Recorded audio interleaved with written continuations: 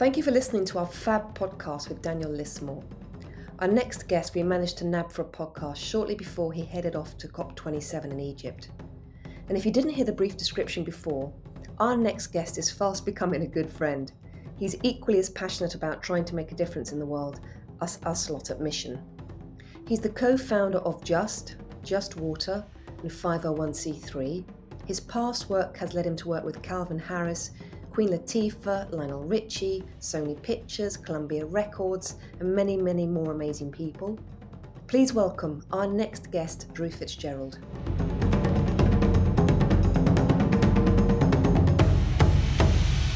I was at an interesting event last night, which you would have done very well at. I was at the first annual awards ceremony for Bloomberg Green's documentary series. Oh, interesting. Yeah, it was fantastic. It was great. I was there as a guest to Jill Tidman, who's the executive director of the Redford Center. Right. She's wonderful. It was great. The docs were inspiring. You know, usually you go to these things and it's just like, oh, for fuck's sake, stop telling me about the problem. But they were all they're pretty optimistic.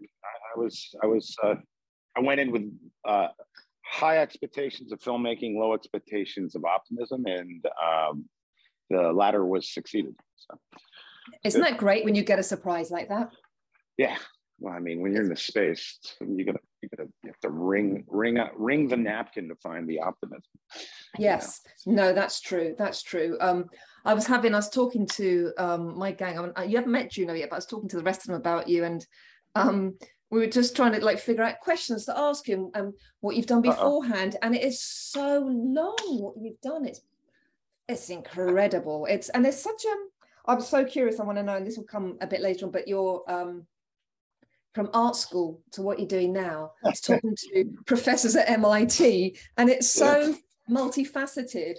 And you interviewed gosh, who was it? Dr. Dennis G. White, the head of nuclear science at MIT. And I watched that video, Drew, and I was like, okay, now what does all of that mean? I don't understand what they've said. It was so in-depth and educational. But I mean, I'm going to ask this, the jump from studying visual and performing arts at Syracuse to that, did you ever envisage that? No, but it's funny. No, rarely has anyone asked me why I named my company Facet. Mm-hmm. And it's an innocuous name. And when you start off as a young kid, you want to name your company something cool. Yes. And I used to I came to the idea that facets, which are commonly referred to things in hardware and gemology, they're faces on a gem, are different faces, and it's the underpinning of the word facetious, which is relatively pejorative, which is to take an object that is otherwise kind of smooth and understandable and give it more surface area, give it more understanding. And from that, I realized that setting off into the world that I wanted to do everything, and that I felt unbridled to be restricted. Everything I picked up I could do, and anything that I couldn't do, I just had an aptitude to be able to look at it and say, all right, I can figure that out. Let me lay all this stuff out on the floor and I can figure it out. Do I want to be a drummer? Do I want to draw? Do I want to play the piano in the way, anytime my mom gave me lessons in something, it really didn't stick, but it was only that I gravitated towards things that, warmed me or made me happy. I play the piano quite avidly now, but I took one lesson when I was like 9. I was like, fuck this. I was like, I don't like the structure. I don't like this person. I don't like this cold room. I don't like this weird basement I'm in. My mom had a piano around, and I went to art school for a summer at RISD, and a kid taught me scales. My roommate at RISD taught me scales, and I was like, okay, wait, so you just have to understand this really fundamental language. It's like learning vowels. You understand this fundamental language, and the entire keyboard opens up to you. It's just like, wow.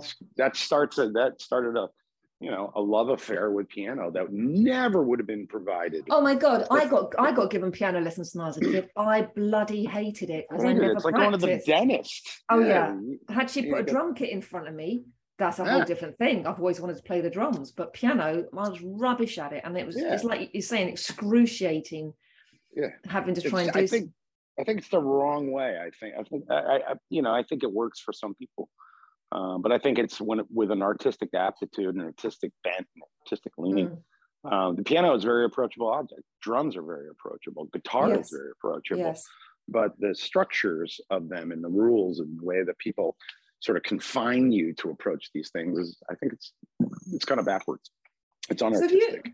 So you've got, I mean, you do, there's so much that you do. Have you always been in, because I'm curious to understand, for anyone listening, you and I met through Will Kennedy at the UN, and I'd like to say he's such a good egg. I mean, you all such kindred spirits and incredible people. And have you always been involved, like been passionate about environment and climate and wanting to do something that's philanthropic? I mean, how did you get involved in that initially, your passion?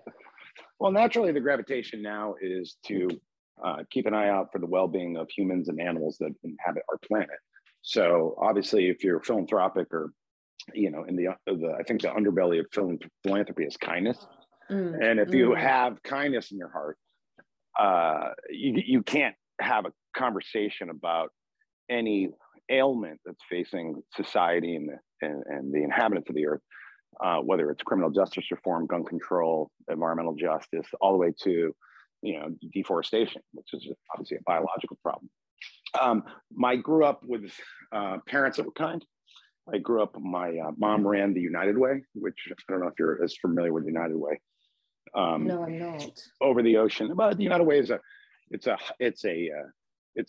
very big charity in the U.S. that local businesses give money into a local pot and they help local charities. They call agencies. Yeah, it's an interesting structure. Sorry, it's my dog barking. And my mom ran the United Way in our county area, right? And so my mom is a super bright woman, and she kind of bucked the norms in the 60s and did not get married her senior year of college. It rather went to DC and took up a career in a burgeoning field of medical record administration, which sounds boring, but it was really kind of necessary. It was sort of the pre-advent of digitization of the medical recording industry, and it was a neat field. I've gone back and I've looked at some of the articles she's written in medical journals from 1971. And what's fascinating, because I'm fascinated with archival advertising. I could look at ads from erstwhile generations and just say, fuck, these are great. Look at that Chevrolet. That's amazing. Look at that.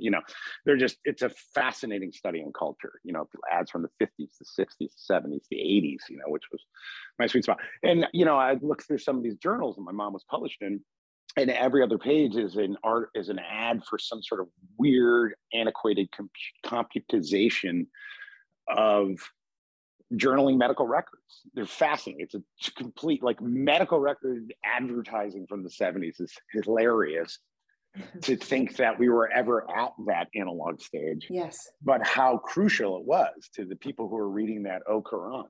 They were like, holy fuck, look at this digital recording card system. Whereas now it seems just so antiquated. It's funny.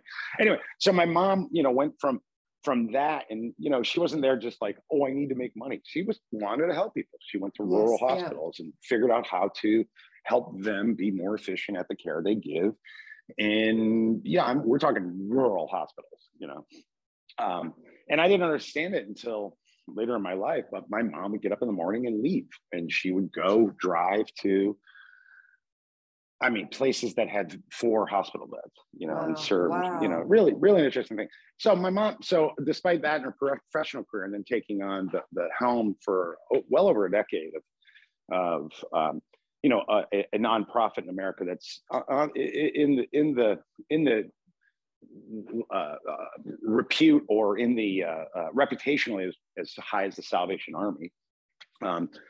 And she was great there. So, and my dad, who was a defense attorney versus a prosecuting attorney, and prosecuting attorneys go off and make a lot of money. Defense attorneys tend to help people get equal representation under the law. Yes. And so there's, having learned a little bit more about, litigation and lawyers, they come in many stripes, and understanding why people go into the pursuit of law comes from a variety of different desires. And I saw my dad was fair-minded in terms of the idea that everyone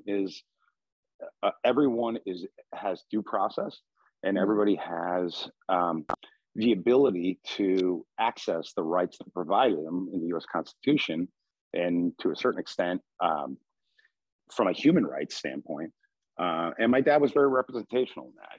He had some cases published, and he was very instrumental in revising the New York State voir dire process, and that's how we get jurors that are jurors of your peers that are unbridled and unwavered and unbiased.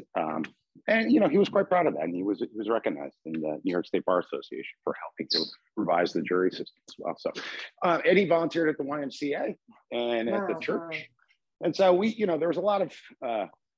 It's kind of a convoluted way of saying I grew up under the banner of kindness, about understanding whether when you're a 7-year-old or an 8-year-old, you don't know whether you're doing that, but I just generally never flinched at the idea of saying, hey, we're doing a can drive. Hey, somebody donated $1. Hey, let's go clean up the park. Hey, let's volunteer. That's so interesting listening to you say all that, because that's all of that, listening to you talk about your mum and dad, I think have also described what you're doing and who you are. There's a lot of what they've done in the past that I think is what you're doing now. You're carrying on. Yeah, and defending like people like in Flint for water that can't defend themselves. You're helping them by putting the water boxes, and you're showing the kindness and helping businesses with clean water. I think there is a connection there. I think. Yeah, I think everybody has sometimes they use the term confidence trajectory, and it establishes itself at different stages in your life. Some people don't find their confidence until they're 50. Some people find their confidence, and there's a difference between swagger and bravado and confidence. Confidence.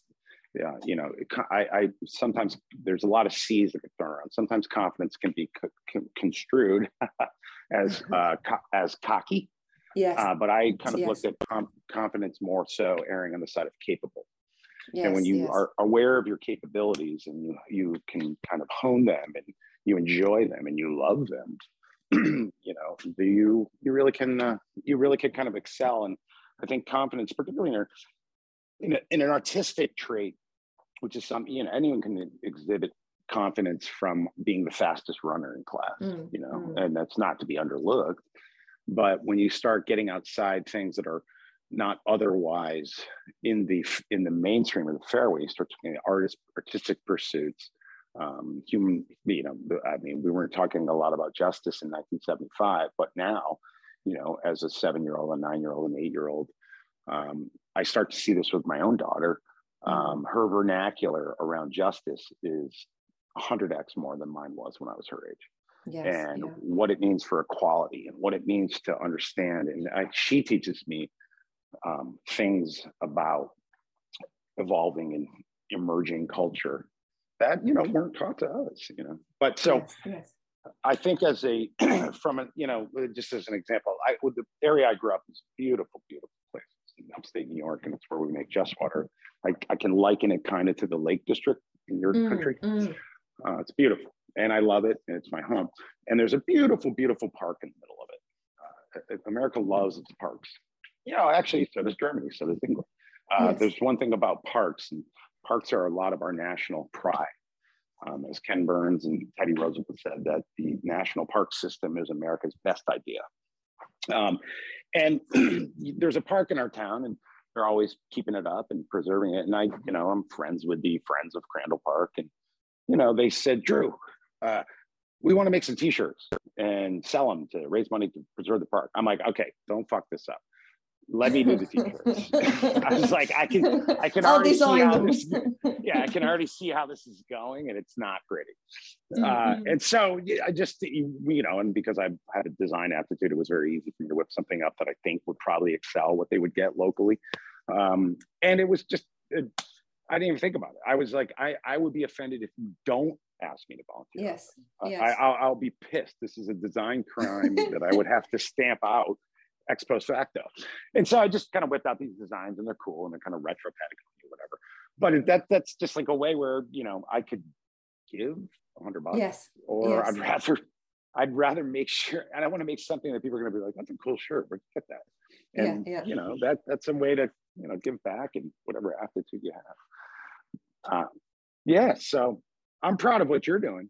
Every time I see a Mission magazine, I say, God, damn. Well, I tell you what, you cracked the code. Well, not yet. And actually, I was listening, obviously doing some research for this podcast. There was things that I was listening to and hearing that you said, which I have to say really did resonate with me. And it made me smile, because I thought, oh, good, he's gone on the long, crappy journey too. And some things you said was, no one is going to buy water we can't see, which was the first thing I think you said. Someone said you about the water being in the blue bottle. It was a negative approach. And then you also said, which really, really I can relate to, is persist. Yep. If you believe in something, you've just got to have this unbridled passion, and your blinkers are on and you're doing it. Yep. My mom, when I moved to LA, my mom didn't want me to move to LA. And when I got to LA, I opened up my bag and she put a piece of paper with a quote on it. And it's from John Kell. It was about persistence. And it was about, it said that nothing has solved the world's woes over history greater than the word persistence, the notion of persistence. And it said, the world is filled with unrewarded geniuses. They're commonplace. It said to go and to perform your best and to help humanity. The single thread of all great people that have done that are persistent. And that's a very triumphant quote. It's a very triumphant thing to say, but persistence is fucking hard. Yes. You know what I mean? You could say courage. You doesn't have courage. Hey, I got courage. I'm not battling a dragon. That requires courage. I know. Persistence is saying like, fuck, why am I not catching a break? And you get that a lot, with people that are heroes, that are business heroes. I'd say what you want about some of the titans, Buffett, Bezos, Musk, whatever. These people, it wasn't always easy. These people had a vision. Hey, I'm going to sell books on the internet. Good luck, bro. Yeah. Now look at and you make it sound so simple. What a simple idea, and then look at it. No, it's like, true. What are you talking about? There's Barnes and Nobles, there's bookstores. People love bookstores. They're never going to give it up. So anyway, there have been some trials and tribulations. Just Water was more uphill than downhill, for sure. But it was a journey. It was a journey of learning. There's things I do today that really have nothing to do with Just Water, that I learned because I wanted to be excellent at environmental packaging. Yes. And as there's a sea of opportunity. Well, there's a sea of options and opportunities in greenwashing. When you start tipping into the fashion space and direct to commerce, and I can buy anything through the internet now. We all know this. And packaging and material inputs are really a challenging thing. Plastics, glass, metal, aluminum, paper. How do we know? What's the life cycle analysis and the trace of origin? How do you know all this stuff? So there is intentional opacity, I think, by a lot of big businesses on this, to make you feel less guilty about buying a bunch of shit. Yeah. But I also think that there is subconscious transparency by generation that's buying all this shit. So, I commonly refer to my one of the employees of 501c3, Sophia, is eco warrior. She's 22, and she's a fantastic mouthpiece for what's going on in her generation and how how they don't buy into bullshit. Yes. Oh, completely. I think that, you know, and that's our target audience, is the younger generation, just naturally, I think, because I don't buy into bullshit. I'm very, as you know, we've had a couple of meetings. I'm very, I'm very straight, and I'm very direct. Should be on your business card. Mission Magazine. Don't buy the bullshit. I love it. I love it. Yeah. I was listening to like other interviews you had done, and someone was saying something like, "Oh, it takes a long time to form a business." And I was telling a mate of mine the other day about it, because I was raving about you and how supportive you've been to me. And she said, she goes to me, "You know, Karina, it takes about 10 years before you see a business start to go." Every year, as you pursue and your persistence, it gets easier. Yes. And yes. your vernacular language and mission and definition of said thing becomes more clear. Yes, fine-tuned. Oh, absolutely. Yeah. What made you focus on water? Was that kind of a no-brainer to do? When you go to MIT and you start talking about, and let me backstop this. When you have a desire to look at environmental issues, right? And you become a little more expert at it. And you start really talking to people that are experts in these areas. You look at where the most important word on the planet in terms of the climate change situation is one single word: energy. It's all about energy, right? And I'm not just talking about fossil fuels, oil, gas, coal. I'm talking about the reason you and I could be talking intercontinentally right now has to do with energy. Yes. There's a reason that our telephony is instantaneous. There's very little latency with the way we're talking right now. It's as if you're sitting on the couch next to me. All right. And it all has to do with energy. The tennis ball that I'm bouncing right now is made of rubber. That rubber was procured for energy. I expect this tennis ball to work. I expect it to bounce. I want it here. My dog wants to play with it. That expectation, the built environment around, is about energy and what we're supposed to do with it and how it's shaped our lives. The global planet really doesn't give a fuck about energy. The global planet has been here for billions of years and did not need energy but for its microbial action. The time that humans, the anthropogenic time that we're on, if you looked at the life of the planet as 7 days, if you look at a week as 7 days, the time humans are occupying the planet is less than a millisecond. So just think about that. When you're talking about 7 days, 24 hours, less than a millisecond. That's insane. Okay. So this is a convoluted way to say, how do you get the water? When you go and start entering into science and engineering environment, there's really three underpinnings to that. And it's energy, food, and water. And they're sister concepts, they're not exclusive. And when you start looking at water, which is something that I've always gravitated to, having grown up in that part of the world, and having walked around into different parts, living in Southern California, which really is a synthetic environment. People shouldn't be living in Los Angeles. It's man-made. This should be a desert.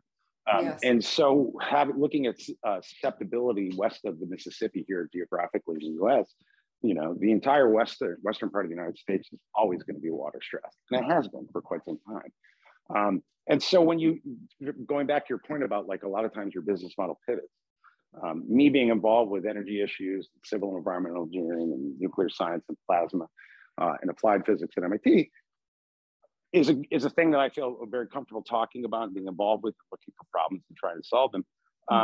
It's easy to then hop over and be a water person. And, commercially how Just Water came about was really because I have a relationship with the Smiths, Will and Jada. And I made I got that relationship working in hip hop and music. And the kids had always been around. I remember when Willow was like in roller skates in her kitchen. And the kids, like I was referring to Sophia, kids of this generation are coming up and they're smart as fuck. And they are curious and they have a hell of a lot more anxiety than I did when I was when I was 9. They have eco anxiety. That's a thing and they know about it. And so they're going to come to their parents and not say, hey, let's, in the 70s, it was like, hey, we really got to stamp out littering. That was like the biggest social wall. God, yeah. Or let's do a can drive at Christmas, shit like that.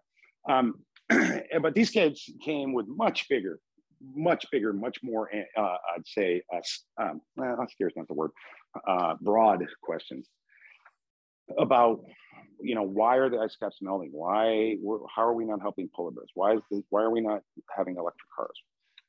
There's a huge, mythology of clusters of plastic in the ocean.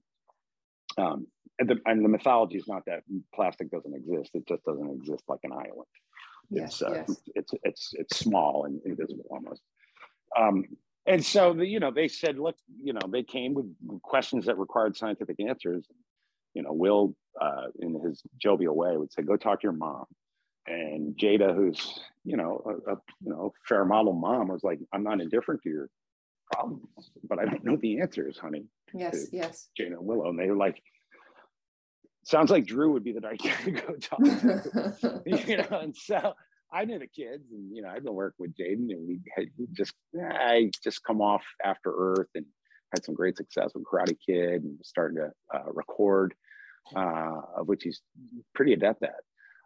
And they somehow they were near my office, and they just roll in and ask me a bunch of questions. And one way or another, it was a variety of things across energy, food, and water, and really turned into a lot of questions that, why are we not seeing the impacts that we want? And a lot of these questions started to hop over into the business vertical of, well, let's talk about commerce. Let's talk about the economics of this. Let's talk about, fair models and fair trade practices for the stuff we have on our desks, in our pantries, in our bellies. And so I think this story is kind of known, but I had said to the kids, I said, why don't we create a business? Because at the root and the underpinning of sustainability and socioeconomics is business. It's commercialism and capitalism, which I don't think is to be demonized. Globalization and capitalism actually do have some shining stars to them. This is how we, this is how trade works. This is how agreement works. This is how peace works. So the kids came and they said, hey, let's do something. And I was like, okay, cool. Let's create a fake company, and let's just build it from the ground up with the DNA like any company. How do you unfuck Nestle? What would we do? Wow. Right. Wow. And so we did it. It was a science project for their school. At that time. My God. It was called Mystery School. That's what they wanted to call their school. And they're kind of grown young adults now, and so they're not as inattention to school. But at the time, these guys they structured their own curricula, and they really went after it. I really laud the kids for their pursuit of knowledge. And I think with the great educators around them, and hopefully, in some sort of meek way, my inputs is that the kids definitely grew up knowing that knowledge is not absolute, that it's a constant pursuit. And that, you don't graduate in 12th grade and say, I never want to learn anything ever again. Fuck school. This is awful, And so we went off and we did, we created Just Water, and we created everything from the way you acquire water, how you hire people, what are the best places in the country to hire people that need jobs, what's going on in the climate right now, what's going on in the economy right now. This is, when I took the kids on, it was 2011, ever since 2008 in the subprime mortgage thing. There's, there have been, jobs were shipped away. I grew up in a manufacturing town, that was they either made paper or medical instruments, and no medical instruments are not being made overseas. So people were out of work, and so you're like, can I naively have the concept in my head of creating a company that makes cleaner, greener things and put people back to work, making solar panels or paper bottles? Jesus, what a massive undertaking. That was a huge achievement. I never looked at it as daunting. Never. Never. Not at all. It's like, yeah. When I started dating my wife, she was like, this guy's crazy. He keeps showing me this. She's like, he's not going to pull this. He keeps showing me this paper bottle and says he's going to start a bottled water company. And she makes that joke. She's like, dude, I can't believe you pulled that off. Wow. That's brilliant. Oh my God, that's so inspiring to hear that. That's brilliant. But not true, only but did you...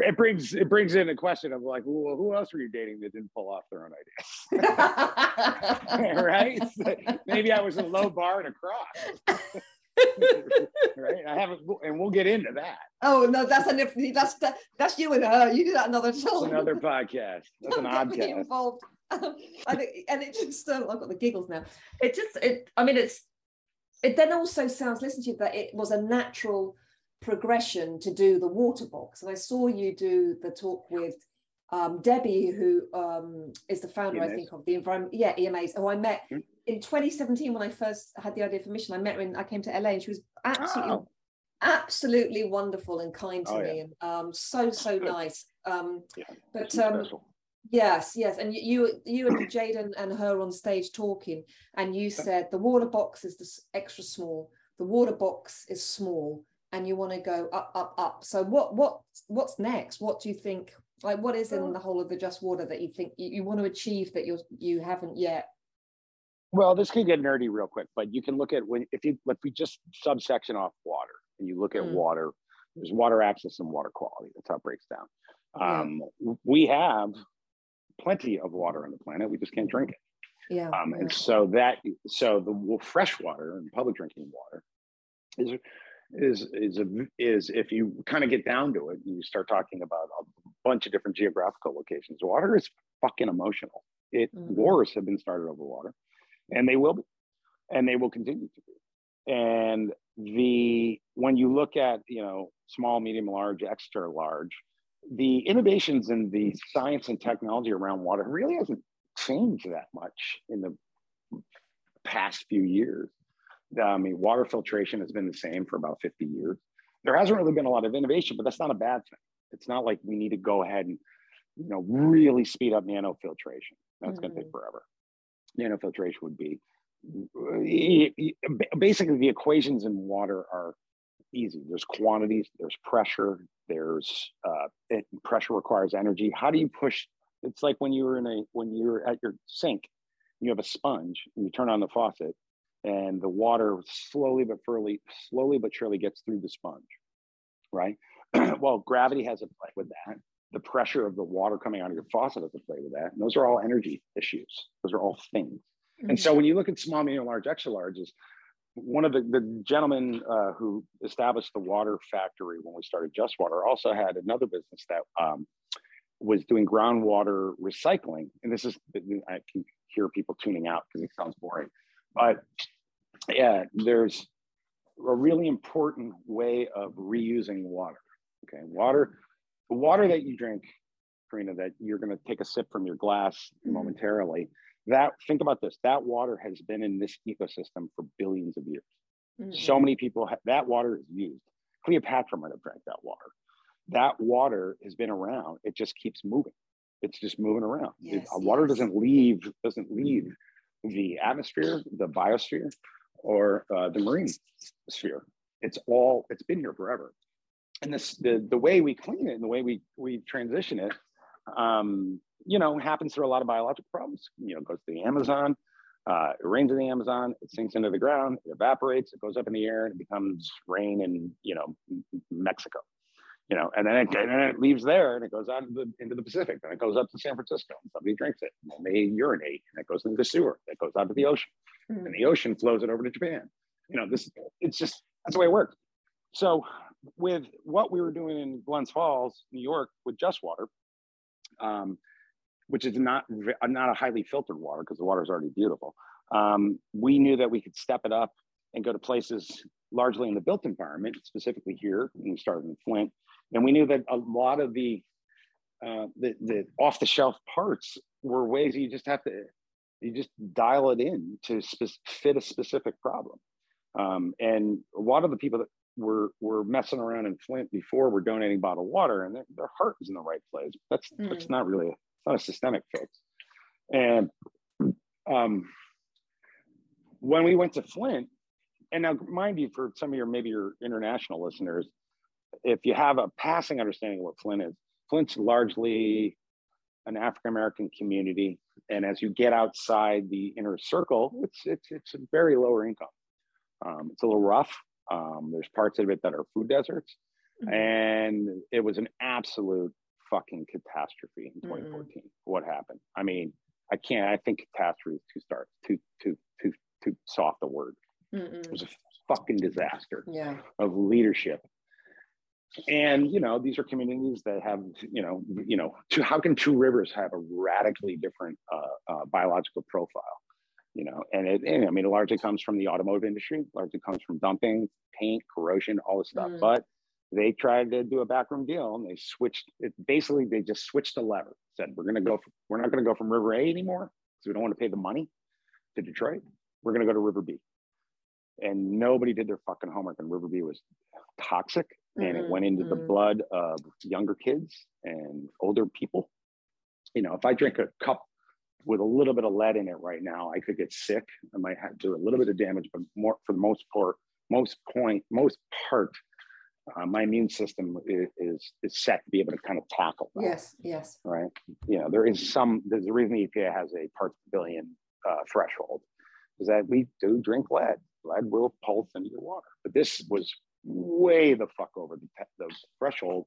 And when you start to get into lower income communities, African American, Latino, you start to having different health outcomes hereditarily, and that's another whole justice thing for another podcast. But you have people with underlying conditions, diabetes, heart disease, and you can systemically draw a line on that. Hey, I don't have access to leafy greens. No one's ever taught me how to eat correctly. There's no green space. My athletic programs at my school are chronically underfunded. I don't have a great home life, perhaps. There's a variety of different socioeconomic problems as to how you get there. But one way or another, this community got absolutely trounced with it. And there's studies that have shown that from day one onward, the infant mortality rate spiked. Moms are losing their babies from ingestion of lead. And then we don't even know the long-term effects of the cognitive outcomes of the people that disabilities and everything. Wow. Yeah. Or just something is more insidious, which is, why is this particular person so temperamental? Why is there hostility or mental health problems? These are cognitive issues that are, you couldn't do a fractal diagram as to what the outcomes are from the things you put in your body that range from mental to physical health. Anyway, so as somebody that's out there doing the work, I tend not to spend the time in stupor or sadness about this, because I am going back to the word capable and persistent. No, and you're trying to, and you're helping, and you are making a difference in people's lives in those lower income communities. How have you been received when you go to those places? Is it always, fantastic. So they're always accommodating, and it's a community, and they're open to you. Yeah, because this goes back to something my dad used to say, which is listening is one of the highest forms of love. And when we were like, all right, we're going to go to Flint, I have enough ability to understand sort of public perception and media, having worked in Hollywood for a while, to say, like, I'm not rolling into Flint, taking a selfie and getting the fuck out. I was like, you got to go the right way. And so I did my homework. I was just like, okay, what's going on in Flint? I spoke to a bunch of people in DC. I met up with a group called Black Millennials Flint. And I just said, look, we're here. We have resources. We want to help, but we don't want to be assholes. What do you do? And they're like, you got to go through the church. I'm like, all right. And, growing up Irish Catholic, and, I understand, I understand faith. I understand the faith-based environment. I have no problem. And having worked most of my early professional career in hip hop and R&B, I have no aversion or no sort of no sort of feeling of insecurity going into communities that don't look like how I grew up. I don't back to that confidence that you said earlier, having the confidence. Yeah, confidence in the way of capability. So, going in and listening, we didn't roll in and say, hey, we got a great solution. Here's the keys. Good luck. You walk in and say, how are you getting by? How are you doing? What's going on? And we were led to a fantastic pastor, Ezra Tillman, at the First Trinity Baptist Church, and he's just an energetic, fantastic. He takes Monday off and just writes his sermon for the following Sunday. And he's so compelling. It's so great. And I didn't grow up in the Black church, but I'll tell you, I made friends with the woman who was the musical director. And if you're not moving by the end of a Sunday session at First Trinity Baptist Church in Flint, Michigan, there's something wrong with you. Oh God! And I just love it. And I became real good friends with his wife, Katrina, and we just said, "Look, let's chop it up. What's going on?" And we walked in, and it wasn't exactly what we thought was going on. But basically, what it was a bunch of 60 and 70-year-old men that were retired from the auto plant that really just wanted to be grandparents and spend time with their children and volunteer at the church. And now all of a sudden they're running forklifts in their back parking lot, moving cases and pallets of water around. Mm-hmm. And you talk to, Deacon Corals or at Pastor Tillman, and you go, this is not how they expected to spend retirement. Yeah, but they're doing it. It's the Lord's work. It's my community. And you look at it and you say, look, I can roll in here, and I can, even worse, roll in here with a celebrity, which is more eye-raising. Yes, but Jaden's not that guy. He's not that guy. He's kind. He listens. He's eager to learn. He's not, I'm gonna take a selfie and bounce. But he seems to have been with you in the since the start of the whole of the process. Oh yeah. And, that's commitment. And we committed to Flint. And we rolled in and we looked and we said, look, all right, what I thought was the problem, as per the news, was not 100% the problem. We know it's a water issue, but we're 4 years after this. What's the problem now? And let's design a solution. Let's engineer to that problem now. And that's when we didn't roll in with a water box. We rolled in with open ears. Then we rolled back to Detroit, and we engineered a solution as per the problems we learned. And that's where the water box came from. And it's a big hit, it was a big hit. And it was also something I kind of like, or Oprah's quote, which is success is the greatest revenge. It was kind of like, I always like that. I always enjoyed that because her story is interesting, of course. And I always like that because it was kind of like a fuck you. How can two people that, we didn't have a ton of money. I mean, granted, the Smiths are well-resourced, but we weren't well-resourced. I think we had like $50,000. We designed a solution and we brought story, which was on equal footing with the engineered solution. We brought it, and it really recirculated the story and solutions-based storytelling and solutions-based thinking and proactivity. And we've copied and pasted that water box 19 other times, not only within America, but in the territory of Puerto Rico, and we have a water box in Uganda. I was just going to say, you're going to expand to other territories. Yeah, and this is the thing. In these funny environments we're in, rather than having sort of a fledgling nonprofit with $1 and a dream, I get a lot of incoming communication from a variety of people. That's how I met you, Karina. Yes. Not everyone picks up the phone and calls Will Kennedy at the UN. You just be a good person, listen, be jovial, be fun, be kind, and things come your way. I randomly had like coffee the other day with the son of the incumbent president of the Congo in Beverly Hills. Wow. And I was, I hit him up and I was like, is this a scam? I was like, what? And Sophia, my watchful hawk goes, dude, you should take that meeting. And I'm like, really? She's like, yeah, dude. I'm like, all right, cool. She's like, fuck it, I'll drive to Beverly Hills. And sat down and I was blown away by the spirit of and it was him and it was three brothers that are the sons of the Minister of Finance of the Congo. And I was just like frank with them. I was like able to sit with them. They don't have principality over there, but this kid who could be on track to becoming the successor to his dad, the president of the Congo. And I just sat and listened. I was like, look, your country has a shitty brand, dude, and Hollywood's not helping. What's going on in the Congo? And he goes, let me break it down. And he did. And I was just like, okay, that's interesting. It's 105 million people. It's freaking massive. It controls 56% of the water in the US. It's been fraught with corruption and gangs, but there is an energy with this younger generation. And this kid, these younger kids, Yoel, He's the same age as Sophia, who lives in Miami and is an American. Wow. And wow. this generation, I look at him and I was just like, fuck, I want to go to the Congo. You know, well, and I wasn't saying that a week ago. And wow. so, and they hit me up because they're like, look, we have a lot of water, obviously, you know, I mean, obviously the river is infamous from lore and movies, or literature and movies. And so I'm like, let's pursue it. And a solution, I was going back to the idea that there hasn't really been a lot of innovation in water. There doesn't really need to be. There just needs to be more deployment of innovation. Yes. Yeah. Right? No, so expanding into different territories. Yeah, the same thing. Yeah. If we have energy and pressure, you can take anything out of water. And God, that's so exciting. Deal. That's so exciting. Yeah, it's cool. You know, we have a huge hospital here in Los Angeles called Cedars-Sinai. Yes.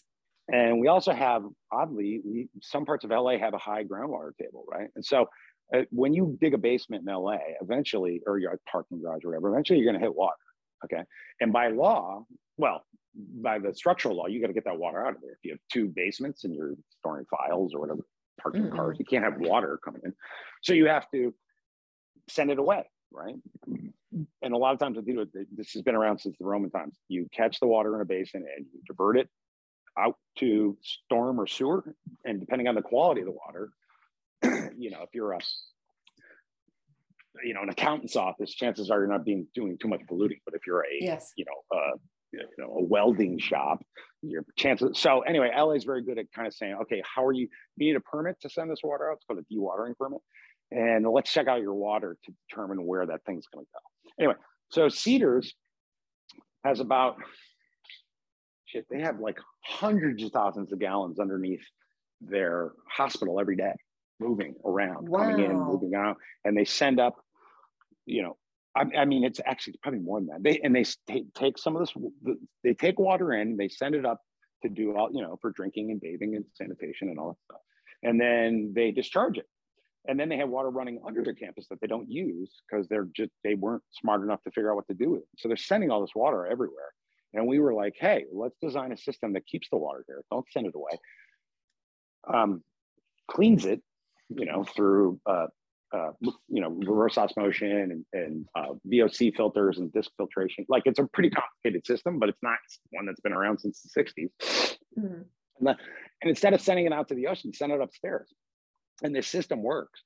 And we probably saved the city of LA about 30 million gallons of water a year, just for that one system. Now, Cedars, great, incredibly impressive hospital complex, doesn't, as you would imagine, doesn't do a great job of storytelling. But we were successful because we had a relationship with at that time, the mayor, Mayor Eric Garcetti, who's not going to become the ambassador to India, to reach out to them and say, hey, dude, you need to check this out. This is pretty epic, and it's in your backyard. And you don't know about this, you should. So he showed up, went to the ribbon cutting, and gave Jaden and I a big shout out as to in front of the entire team. I'll send you the video. It was like, dude, I'd love to see it. It was fucking awesome because we're sitting with all these Cedars people that were just like, yeah, this will never work. A lot of like negative people. And the people that okayed the system had since retired. So new people were in and were like, why am I wasting my time with this funny system, these tubes in the basement? And then all of a sudden, Eric Garcetti's there. And he goes, and lastly, I want to thank Jaden Smith and Drew Fitzgerald for even putting this thing on my fucking radar. He didn't say the F-bomb, but I'll send you the video. And I was looking around just like, all right, suck it, Cedars. Wow. Wow. If you remember, one of my favorite Oscar acceptance speeches was by Bill Murray when he had said, I'd like to thank, with the indie film, I forget which one it was, he won. He said, I'd like to thank the people at the studio, but there's so many people over there trying to take credit, I wouldn't know where to start. And I just thought it was just very, very telling about how many friends you have upon success and how many little you have at the beginning of an endeavor. Yes. Yes, anyway. I can relate to that a lot on things, but it goes back to your got knocked down so many times that you get back up again. Yeah. Been down so long, I don't know what up looks like. Oh, yeah. I mean, I've been blessed and very fortunate. I've got great resources, great people. You work hard, but enjoy it. My dad always said, love things, whether it's welding, needlepoint, your mom, whatever it is. If you love something, you become you add another chapter to it. You become a reinterpreter, and that's how you become. Yes, yeah, no, and totally. You can just love coffee. You can love coffee for the rest of your life. Just be the best at coffee. Love it. If you love something, you add the next chapter. Guaranteed. Oh my goodness, Drew, I've taken an hour of your time, and I've only gone through half of my questions with you. So we're gonna have to do another one, because I wanted to talk about hip hop. I wanted to talk about your painting. There's so much I want to talk to you about. You want to keep going, or it's up to you? No, we'll do a second one, because I tell you why. I was told when I first started doing the podcast, you shouldn't do them more than 25 minutes. They're always about 45, 50 minutes, because I always talk to people that inspire me, and I love listening, and I can't shut up, and they love to talk. So it's I was told I should never go over an hour, because you lose people's attention span. So I think we'll do another part 2 with you when you've come back from the Congo. That's right. You know what? One time when we first did the Waterbox, somebody did a video or edited a video for us, and it seemed kind of long, right? And Jaden made this point, and he goes, and then we found another editor that Jaden was like, dude, go with this guy. And I was like, all right, cool. And he came back and he sent us one that's even longer, 5 minutes. And I go, dude, this is even longer than the first one. And Jaden goes, yeah, but it feels shorter. And I'm like, I fucking feel you, dude. It was cool. I was just like, you know what? You're right. That's clever. And also, the other thing is, you ever listen to Sam Harris's podcast? No. Oh God, they're like 4 hours. Oh, you have to get on Sam Harris, Making Sense. Okay. Oh, it will fuck you up. He's a once in a generation mind. Wow. Okay, that's gonna be my next one. That's been my next one. I've been listening to Louis Theroux's the whole time. Oh God, I love him. Which were awesome. But I'm gonna stop record now. Thank you for listening to that fun chat with Drew. I'd like to think of it as 2 rebel peas in a pod. I'd like to give an introduction to our next guest, who we just featured in our latest issue, The United Nations. She was part of our A to Z series, where we described her as an actor, television host, model, philanthropist, activist. She has been a UNHCR Goodwill Ambassador since 2020. That, by the way, stands for the United Nations High Commissioner for Refugees. She's also a member of the UNHCR's Laulu campaign, I hope I didn't say that too badly, supporting displaced Africans, where she has visited refugee camps in Ghana, learning about and supporting the UN's efforts there. Please tune in again now as we talk to our next guest, the lovely Nikki Simonas. Thank you so much for always listening. Take care and bye-bye.